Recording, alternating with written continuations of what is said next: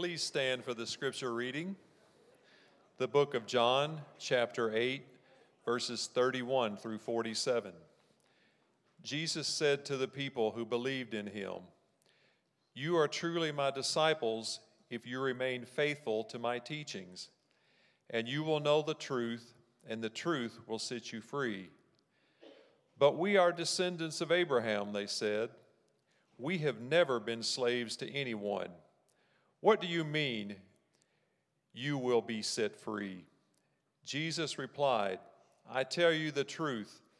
Everyone who sins is a slave of sin. A slave is not a permanent member of the family, but a son is part of the family forever. So if the Son sets you free, you are truly free. Yes, I realize that you are descendants of Abraham, and yet some of you are trying to kill me because there's no room in your hearts for my message. I am telling you what I saw when I was with my father, but you are following the advice of your father." "Our father is Abraham," they declared. "No," Jesus replied, "for if you were really the children of Abraham, you would follow his example. Instead, you are trying to kill me because I told you the truth, which I heard from God. Abraham never did such a thing. No, you're imitating your real father." They replied, "We aren't illegitimate children. God himself is our true father." Jesus told them, If God were your father, you would love me, because I have come to you from God. I am not here on my own, but he sent me. Why can't you understand what I'm saying? It's because you can't even hear me.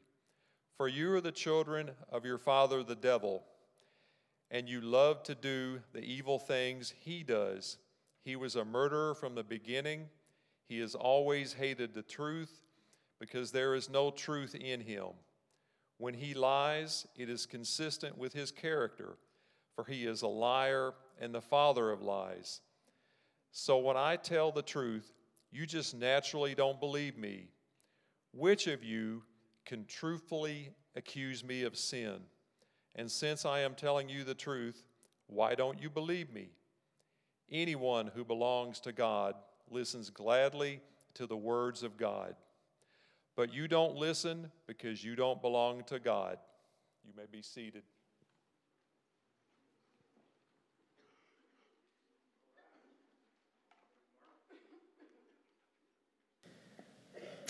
Well, glad you're in church today, and looking forward to spending some time over the next few weeks talking through these series of messages that we're calling Angels and Demons. Dun, dun, dun. Little sound effect right there. I'm really excited to talk about it. I was excited to talk about it, but then I had so many people asking this week with real nervousness, like, what are we doing? That it made me even more excited to talk about it. And in all my years pastoring Hope City, going on 15 years regularly preaching to you as your pastor, I've never really taken time or consecutive weeks to talk about this topic. And I'll tell you why. Because I think, and it's probably my baggage, I apologize for you having to deal with my baggage, but I think for those of us who were raised in environments that talked about supernatural or mystical things, it was very easy to get preoccupied with those things and miss the obvious things that Jesus wants us to do. You've heard me say this a lot of times, but there were churches and settings I was in where it felt like they wanted us to read between the lines, but we never actually read the lines. We were just always reading between lines. And we were trying to crack codes, but we weren't like loving our enemies and things like that. And so there was this part of me that was like, hey, I'm not really concerned about all of the extra stuff. Let's just focus on obeying the truth that we know, And I think I could spend some time on that soapbox. I think that's a very valid concern. But I do have to confess to you that I believe I've done you a disservice as your pastor because we haven't really talked about this spiritual realm, this invisible realm. And I probably have made you either believe that it's not real, or even worse, made you believe that you are your biggest enemy. Maybe in all of the teaching and preaching, you have come away with the idea that you are your biggest obstacle. You are your biggest enemy. Overcoming your bad habits is your biggest struggle, and all of those types of things, which there is some truth in that. But you are not your biggest enemy. Please hear that. You are not your biggest enemy. And so over the next few weeks, we're going to talk about this topic specifically of spiritual warfare. Spiritual warfare. And so let me just start right at the beginning by defining what spiritual warfare is and what it isn't, because that's a really important starting point. Spiritual warfare is not spiritual paranoia. It's not superstition. It's not, thinking that flat tires are from the devil and parking spots are from God, even though that's okay. Maybe that's true sometimes.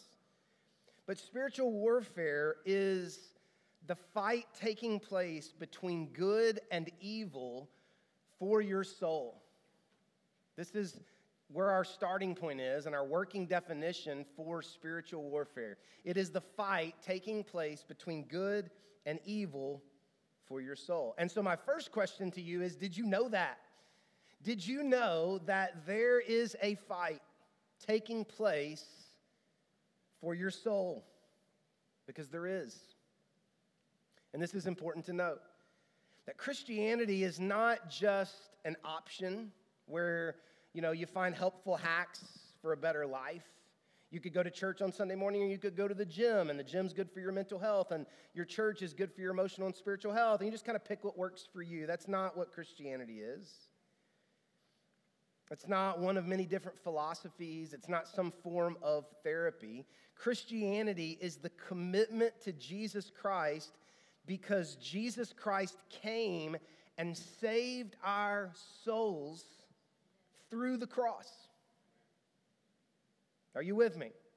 This is what it means to be a Christian, that you believe that Jesus Christ came, and he didn't just come because he likes you and you needed a little bit of help. No, he came because he wanted to save your soul that was destined for death and hell. And this is how the Bible describes the experience that we have had. If you're here today and you would say, I'm a Christian, then the Bible describes that experience of placing our faith in Jesus like this. Galatians chapter 1, this is in the New Testament. The Apostle Paul writing to people who were becoming Christians. He said this, he said, "May God the Father and our Lord Jesus Christ give you grace and peace. Jesus gave his life for our sins, just as God our Father had planned, in order to," here it is, "rescue." Everybody say rescue. He gave his life in order to rescue us from this evil world in which we live. All glory to God forever and ever. Amen. I wonder if you see it that way. I wonder if you think about what Jesus Christ did for you as a rescue from an evil world. Do you feel rescued?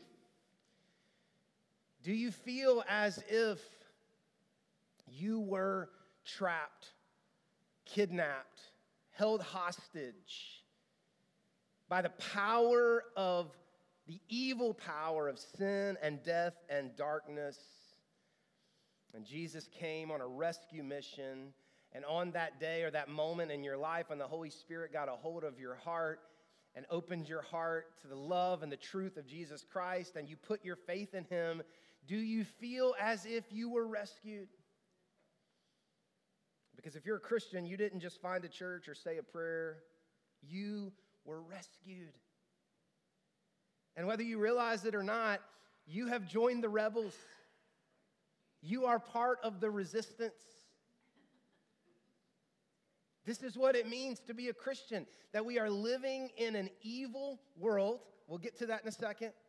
But we're living in an evil world, and Jesus Christ, and through the power of the Holy Spirit, got a hold of our hearts, and he rescued us. And we can either go back to the person who's captured us, Or we can join the resistance, we can join the rebels, and to be a Christian means to live in this evil world as part of the resistance, part of the rebels. And God, when we put our faith in him, he fills us with his Spirit. The Bible says the same Spirit, we just celebrated it last week, the same Spirit that raised Jesus Christ from the dead now lives in you. He doesn't just let you float, as part of the rebels in this evil world, hoping that you'll make it. He fills you with the same power that resurrected Christ from the dead. And then he sends us out to be rescuers. Now, Jesus Christ does the ultimate rescuing through the cross. But he saves your soul. He rescues you. You join the rebels. You join the resistance.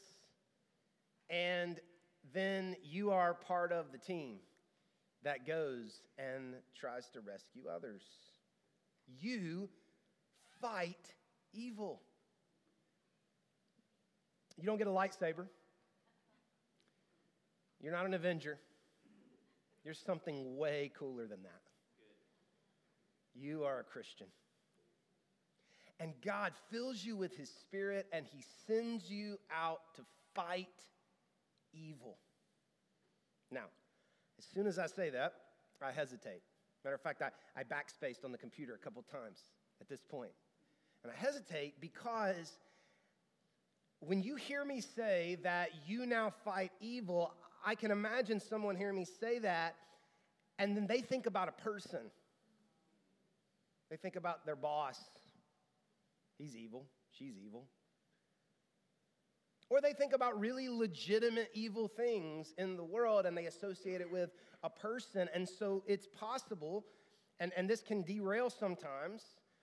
When you start talking about spiritual warfare, Christians can get really angry, and usually it's because of our defensiveness and our passion for the truth of God, and it comes from a good place, but then it kind of derails into a bad place, and we can begin to view certain people as evil. And so I say fight evil, you think of a person, but that's not what I'm talking about. We're going to get to our main scripture today that Mark read for us. But first, I want to read a famous verse from the Bible that describes the fight that we are in. You may have heard this before, but this is how the Bible describes this idea of spiritual war. Ephesians chapter 6, verse 12, it says, "For we are not fighting against flesh and blood enemies." We're not fighting against human beings, but against evil rulers and authorities of the unseen world, against mighty powers of this dark world, and against evil spirits in the heavenly places. Did you know that was in the Bible? It's in there. And this is so important. People are not our enemy. Our enemy is working through evil spirits. And so this is where we need to stop and make sure that we're all on the same page. There are evil spirits. Are you still with me out there? Maybe not. Okay. There are evil spirits. Evil is a real thing. We witnessed it this week in our city. Evil. Taking of life. Not necessarily in a person. What the person did was evil, but what it represents is the ultimate evil. It's the stealing of life, that God breathed air into the lungs of a person. And through an evil force beyond even our ability to rationalize and understand, someone took it upon themselves to take that life that was made in the image of God.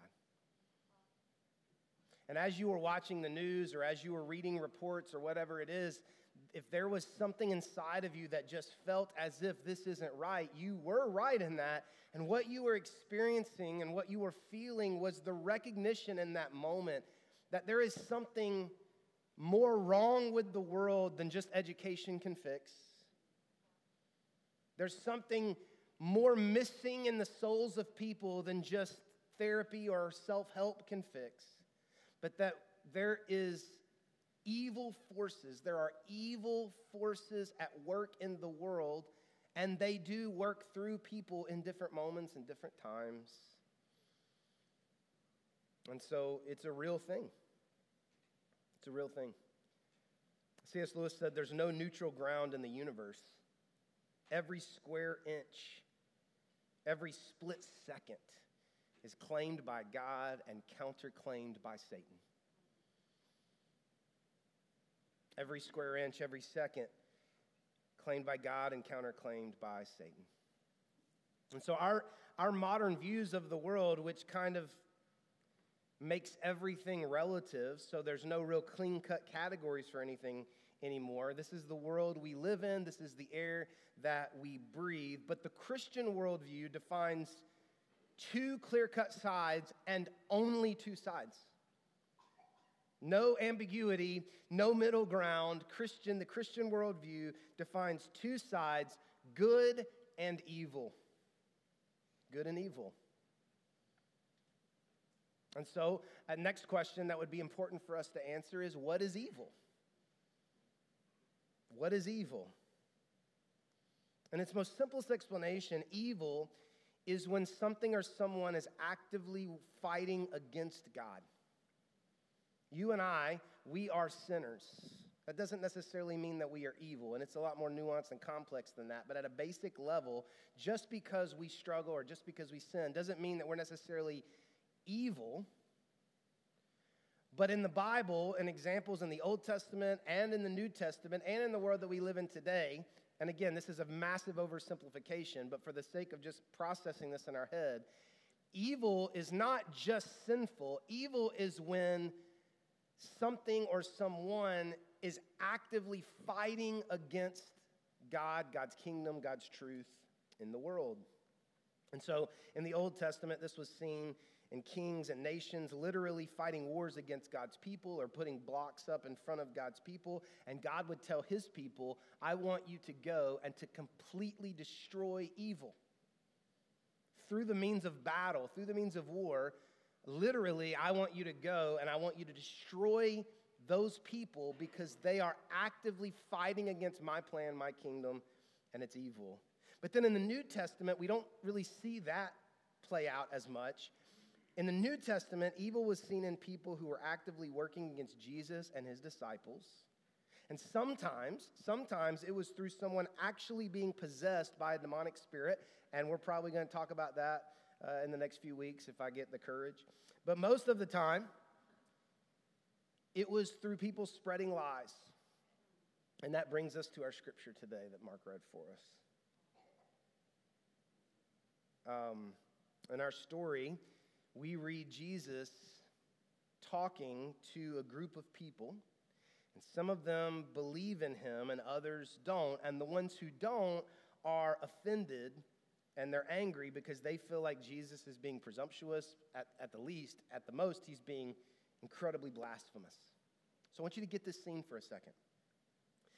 God is standing in front of these people. God is standing in front of them, and they are arguing with him, God, about who God is. And it gets so hostile and it gets so heated that they call God a demon.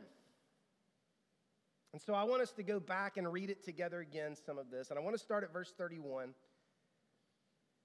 and read this together again, if y'all can put it back up there for me. It's that Jesus said to the people who believed in him, you are truly my disciples. Look at how Jesus describes, and it's just one way, but look how Jesus describes what it means to be a disciple. You remain faithful to my teachings, and you will know the truth, and the truth will set you free. Then they say back to him, but we are descendants of Abraham. So these are Jewish people who are referencing back, their Old Testament heritage. And then they said, we've never been slaves to anyone. What do you mean you will be set free? Which is comical because if you've read the Old Testament at all, they were slaves the entire time almost.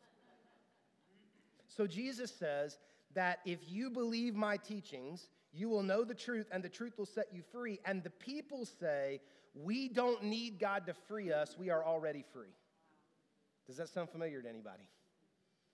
This is the setting that's happening. Jesus says, in essence, paraphrasing, I'm God. I'm going to tell you some things. If you believe those things and truly grab a hold of those things and are faithful to those things, you will be free. And these religious people say, we don't need to be free. We are already free, which describes, I think, the modern society in which we live. Skip down to verse 38. I'm telling you what I saw when I was with my father. Jesus is talking. But you are following the advice of your father. Interesting. Our father is Abraham, they declared. No, Jesus replied. If you were really children of Abraham, you would follow his example. Instead, you're trying to kill me because I told you the truth. We see this hostility towards the truth, which I heard from God. Abraham never did such a thing. No, you are imitating your real father. And they replied, we aren't illegitimate children. Now, this is a direct dig at Jesus. In essence, what they're saying is, why are you lecturing us like you were, the actual Hebrew translation would be a bastard child. So they are now saying to God, in the form of Jesus, why are you lecturing us about this like you didn't even have a father? This is how hostile it's getting. And God's our father, they say. 42, Jesus told them, if God were your father, you would love me because I've come to you from God. I'm not here on my own, but he sent me. You can't understand what I'm saying. You can't even hear me. For you are children, here it is, of your father, the devil. And you love to do the evil things he does. He was a murderer from the beginning. He's always hated the truth because there is no truth in him. And when he lies, it's consistent with his character, for he is the father of lies. And when I tell the truth, you just naturally don't believe me. You are suspicious and cynical of the truth. In your heart, you can't grasp it. And since I'm telling you the truth, why don't you believe me? Anyone who belongs to God listens gladly to the words of God, but you don't listen because you don't belong to God.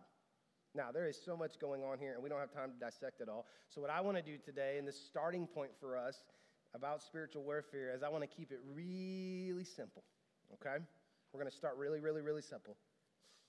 In these verses, Jesus tells us a few things about the devil. This is going to be our starting point. First, Jesus tells us that the devil is real. Second, Jesus tells us that the devil is a liar. And third, he tells us that it's entirely possible to serve the devil. This is our starting point. The devil's real. The devil is a liar. And we'll say it this way, the devil can be your master. This is what we read in these 16, 17 verses. This is, just so you know, the longest discourse that Jesus ever gave about the devil.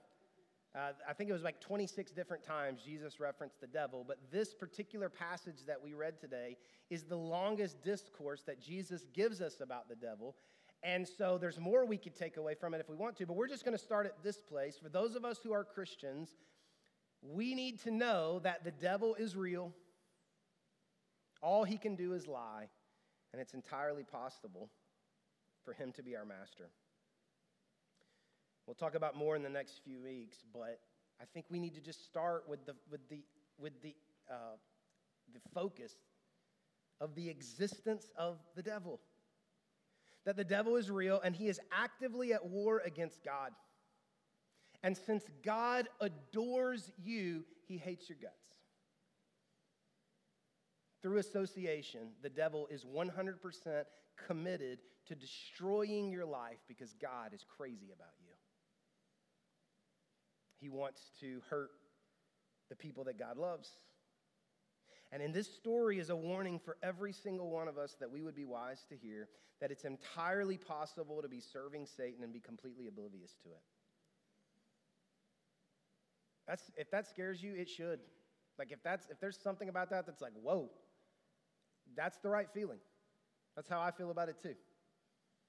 That in this passage that we read, there is a lesson for us that we would be wise to take a moment and just ponder that it's entirely possible to believe that you are following and committed to and serving God, but actually be serving and submitting yourself to Satan and be completely oblivious to it. I knew it'd be quiet. This is very quiet. So much we could say there. But I can't help but notice what's not in the story. Sometimes the takeaways that we can get from Scripture are to notice what's not there, maybe what we would want to place there, but we can't find there. And this is what I mean. Typically, especially in the charismatic tradition or the Pentecostal tradition, I know many of us grew up in that. I know a lot of you didn't. But for those of us who did, you'll know what I mean by this. That we can think of our role in this spiritual battle or this spiritual war as a boxing match. And we use words like rebuke and attack and cast out.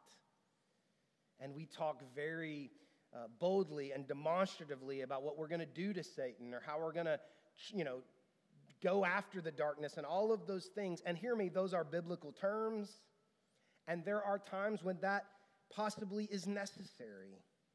But in this story, which again is the longest discourse Jesus had about the devil, we don't see any of that. Jesus doesn't talk about our war with Satan in any type of combative way. He describes the dominant way that we are attacked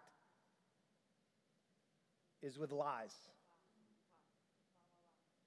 This is the way Jesus describes the battle between our souls or for our souls with Satan. It's not so much rebuking. It's not so much Ouija boards. It's not so much satanic chants.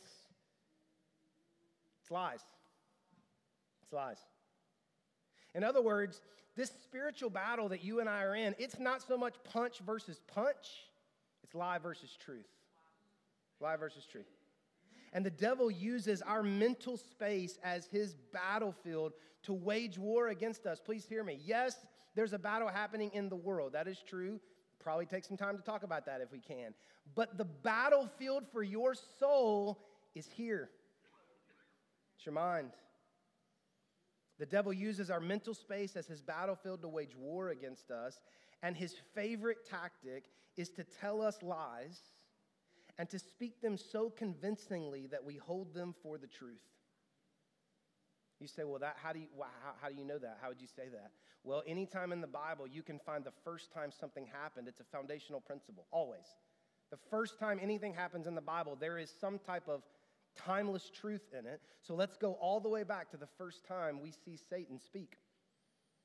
And what does he say to Eve? You remember? The first thing out of his mouth he said to Eve was this sentence: "Did God really say?" It's the first thing he said to Eve. Eve is standing there in some form or fashion, we don't entirely know, looking at the tree. And the snake shows up, and the snake says to Eve, "Did God really say you could not eat from that tree?" Did God really say? And this is the same question he's been asking ever since. He shows up in our lives, and he plants seeds of lies and doubt. And please, everyone hear me. The devil does not need to possess you with a demon if he can just get you to believe lies. And I know we're terrified of that, and I know, depending on what movies and shows you watch or newsletters you're subscribed to or how you grew up or whatever, there's this real fear that somehow there's demonic presence. And I promise, we're going to talk about that a little bit. It's real. Jesus confronted it. I get it. But that should not be our biggest concern. We don't need to worry about being possessed by a demon if he can just get us to believe that lies are truth and truth are lies. This is a spiritual demonic attack that you and I face every single day. This is the battle. This is the war. So obviously the question then is, I think this would be the best question then, is how can we know? Okay, Jason, I'm in. I'm on the edge of my seat. You got me. How do I know if I'm believing a lie? Because every person who believes a lie, not every person, but almost every person who believes a lie doesn't believe it's a lie. They believe it's truth. People who join cults think they're true. When you argue with people you work with or whatever it is, and you have different points of view, they're not just antagonizing you. They believe that it's true, and you believe that it's true. And so there's this real tension that we feel. It's okay, how do I know if I'm believing a lie? What about the things that I believe are true? Could those be lies? What about the things that I believe are lies? Could those be true? So how do we know? Well, we don't have to guess. I love Jesus and I love the scriptures because we can find the answers that we're looking for. We don't even have to guess. How can we know if we're basing our life on lies? Jesus tells us, he gives us a filter that we can always use. Here's the filter. Jesus says the truth will set you free. So here's the question. Are you free? Based on what you believe to be true about life, are you free? If the truth sets you free, it would be fair to flip it and say that the lies keep you bound. So if you want to know if what you believe about life, the real philosophical, theological questions about life, if you want to know if what you're believing is true or a lie, the filter is always, has this belief made me free or kept me bound? And this can be a tricky question because most of the things we think of as freedom are really just long-term bondage, aren't they? So even as I say that, you're like, oh yeah, well, I grew up religious, Jason, and all those things they told me, I finally broke free from all of that, and I got out of all of that, and I finally got to live in freedom. But if we're being honest, and I'm not trying to put words in your mouth, I'm saying let's just be intellectually honest with one another here. If we're being honest, most of the things as we are aging that we look at and say, well, that would be freedom is really just long-term captivity. So for example, let's say that you say, you know what, I don't want to be bound by any financial restraints. I want to spend whatever I want, whenever I want to, however I want to. Okay, go ahead, spend any money you want, whenever you want. But eventually, this is an easy starting point for all of us, you realize that the freedom that you thought you had in never having to say no just leads to you being trapped. Can any of us say, that's true, I'm living right there, yeah. I thought that I was just getting to do whatever I wanted to do, and you realize that eventually what you've done is you've just put yourself into a hole, right? We think about sex. Our society says sleep with whoever you want, however you want. But eventually what you discover after long enough, and this isn't one of those psychological tricks where it's you think you're happy, you're really miserable. No, you may be happy for now, and I'm not even going to try to argue with you the other way. But at some point, you realize that that freedom that you thought that you had really just makes you feel alone. Or write off everybody you disagree with, or run away from your family or religion. But eventually, here's what you find. You traded one group's approval for another group. And you just traded one set of standards for another. No one has a harder time than the lazy. No one experiences more pain than the glutton. No success is shorter lived than for the ambitious. Greed always moves the goalposts. A person who doesn't care what anyone thinks has no one to love. You see what I'm saying? That what our society defines as freedom, the ability to break free from any constraint and to be able to do whatever you want, whenever you want, however you want, we say that's freedom, but look around. Look in your life. Look in our society as a whole. Do you feel free? Do you feel free? See, the Bible defines freedom. It's subtle. It's a subtle difference, but it's all the difference in the world. Society says freedom is being able to do whatever you want, but the Bible defines freedom as the ability to not do what you want to do. It's a little word flip, but you got to get this. Society says if you want to be free, then you have no restraint. The Bible says you're never truly free until you want to do something, but you cannot do it. You following me? I want to hang right here for a second because you don't have it yet. Society says, man, you're so locked up. Everybody's got you boxed in. Go do what you want to do. The Bible says all throughout your day and your life, you're going to have urges and you're going to have thoughts and ideas and desires. And you're never truly free until you cannot do the thing that you want to do. So freedom is not being able to spend whatever you want. Freedom is wanting to spend but not having to. You with me? Freedom is not being able to sleep with whoever you want to. Freedom is wanting to sleep but being able to not being able not to. You with me? Freedom is not being able to eat whatever you want. Freedom is wanting to eat whatever you want but being able not to. You're never truly free until you can be in charge of your decisions. And this is where it gets tricky, because our society says you are free, you choose to be you and do what you want to do. But I think if we're being intellectually honest, we would say the longer we live, that most of the things that we don't have control over now were at one time choices that we chose based on our own free will. At one time in my life, it was a choice. Now I don't feel like I have the power to choose anymore. That's not freedom. That's not freedom.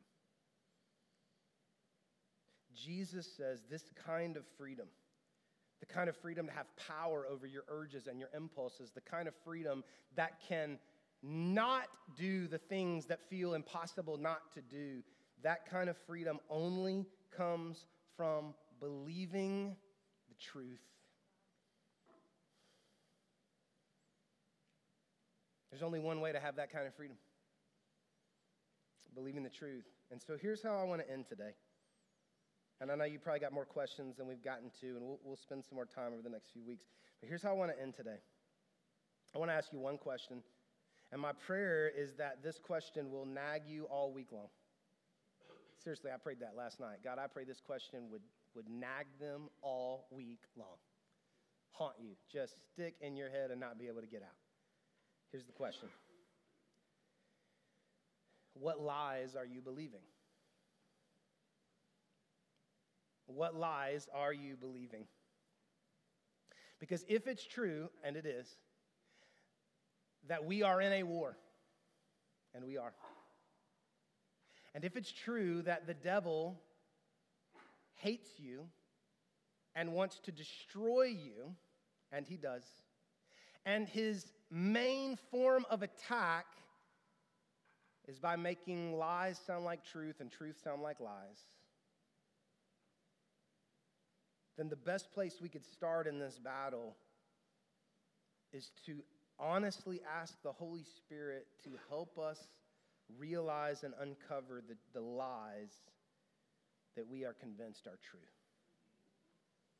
Lies about money, lies about power, happiness, sexuality, love, beauty, identity. The way that we see the world, these are our deeply held beliefs. We talk about this a lot around here. These are our deeply held beliefs. The way we see the world, the way we believe the world works. And there are lots of us in the room who believe lots of things very confidently and strongly. Is it possible that you are certain of a truth that's actually a lie, and you're certain of a lie that is actually truth? Let me ask it to you this way. Same question, different way to ask it. What inconvenient truth do you believe that puts you at odds with the world? Let's ask it that way. If it's true that, and we haven't had time to talk about this, but if it's true that Satan is the god of this age, that Satan his domain is the earthly realm, then that means that if we are believing the truth of God, I'm not saying we're martyrs, we have it really good in America, but I'm saying if it's true, and it is, that his domain is this world, this earth, then that means that me believing the truth of God will at some level be inconvenient and put me at odds with the spirit of this world. Are you with me? Okay? So as you go through your week, my prayer is that God will begin to open your eyes and your heart to the battle that is happening all around you. As you begin to see yourself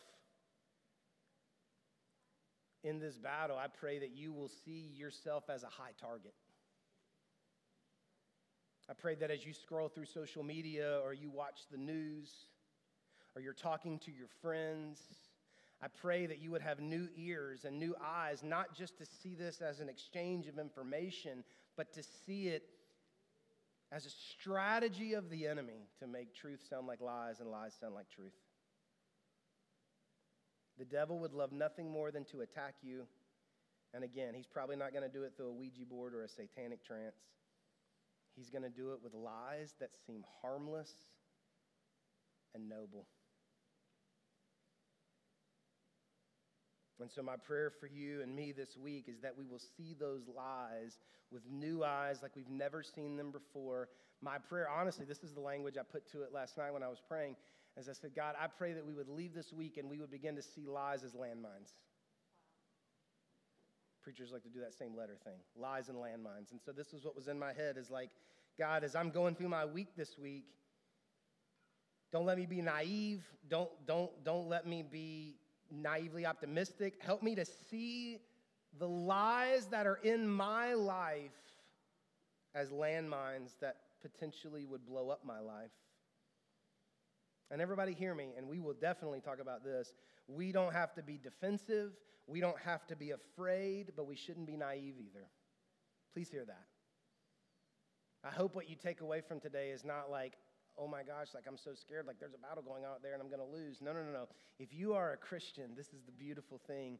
Jesus Christ has already won the battle. So we have no reason to fear. We have no reason to be afraid of the power of the enemy, but we should not be naive about it either. We should not be naive. So God, open my eyes and help me see the lies that I am believing are true. In just a moment, I'm going to pray for us, and then we're going to have the opportunity to take communion and pray. There'll be prayer team workers up here. Matter of fact, the worship team is going to sing a new song that I asked them to sing called Already Won, or Battle I've Already Won. I can't remember the name of it. But in essence, it just says what I just said, that we serve and worship a God that has already won the battle. He's already won the battle.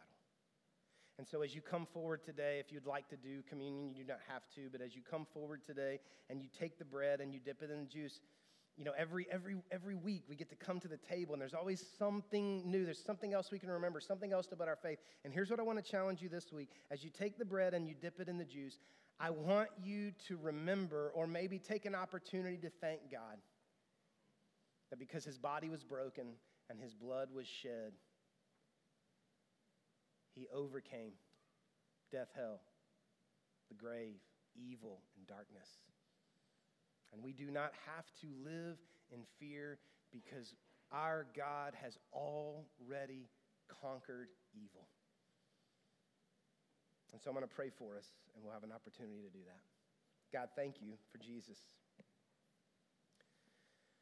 Thank you, God, that you do not leave us on our own to fight,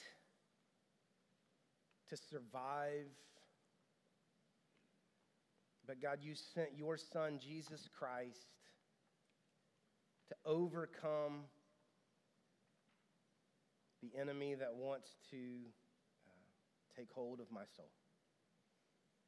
And so, God, I pray for every person in the room right now, God, there's so many different backgrounds, so many different thoughts running around in our head and our heart. And God, I just pray more than anything else, God, I pray that we would leave here with a certainty, knowing that there is an enemy that wants to get to us, but God, that we would leave with a confidence that we do not have to be afraid because you've already won. I pray, God, that you would help us to see with fresh eyes the lies that we're believing are truth, and the truth that we are believing that are actually lies. In Jesus' name we pray. Amen.